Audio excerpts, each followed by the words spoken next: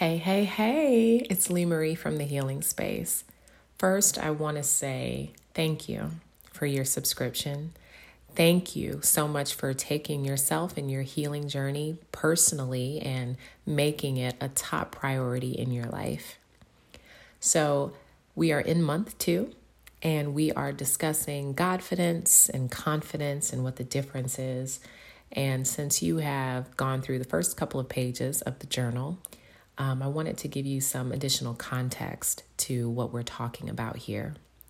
So, in the book of Numbers, there is a Bible story, and I believe that it is the perfect depiction of what Godfidence is and what having it means.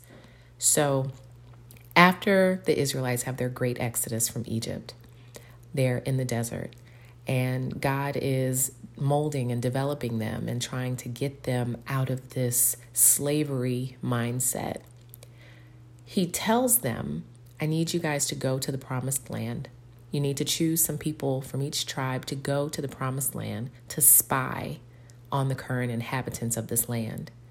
Don't worry, I'm with you. I'm going to be there with you. You can do this. And he tells them he's going to have their back. So 12 of them go. And they look and they see who's there. They see what's going on. And most of them are terrified. Most of them allow their minds to overpower what God told them before they even got there. And I know that sounds familiar to most of us. I know that sounds familiar because it is so easy to see something with your natural eyes and feel human and not remember what God promised and not remember what God told us. There's a meme, and I actually posted it on our Instagram page. It basically says, don't let what you see make you forget about what I told you, God. So essentially, that meme is so fitting for this story because when they came back to the camp to tell the Israelites what they saw and to tell Moses what they saw, only 2 of them were willing and ready. The other 10 were like, yeah, nah, we're not doing this. They're going to kill us. They're giants. They're going to demolish us all. But Caleb and Joshua were the 2 that were ready and willing to do what they needed to do to get this promised land because they had Godfidence.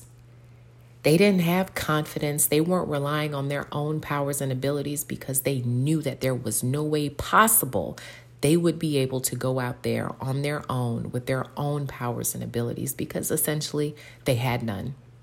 It had to be a godly fight.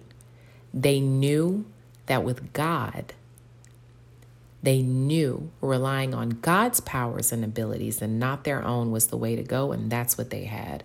The other 10 completely lacked it, didn't have it. That is what having Godfidence is. That is a real life scenario. Now, granted, we don't have to go out here and fight inhabitants of a promised land that we have, but there are certain scenarios that you may have to pray about. And you may have to rely on God's guidance in order to have victory in a situation. You may have to go into an interview and not have half of the qualifications that they're asking for. And if you prayed about it and God said that that job is yours, it is done, you cannot go in there and play meek and play small and believe that your worldly qualifications aren't going to get you through that door. You have to have Godfidence and know that it's yours because God said it was yours. God said it's yours, so therefore it's yours. And there's nothing that anybody can do to stop that. So that's what having Godfidence is all about.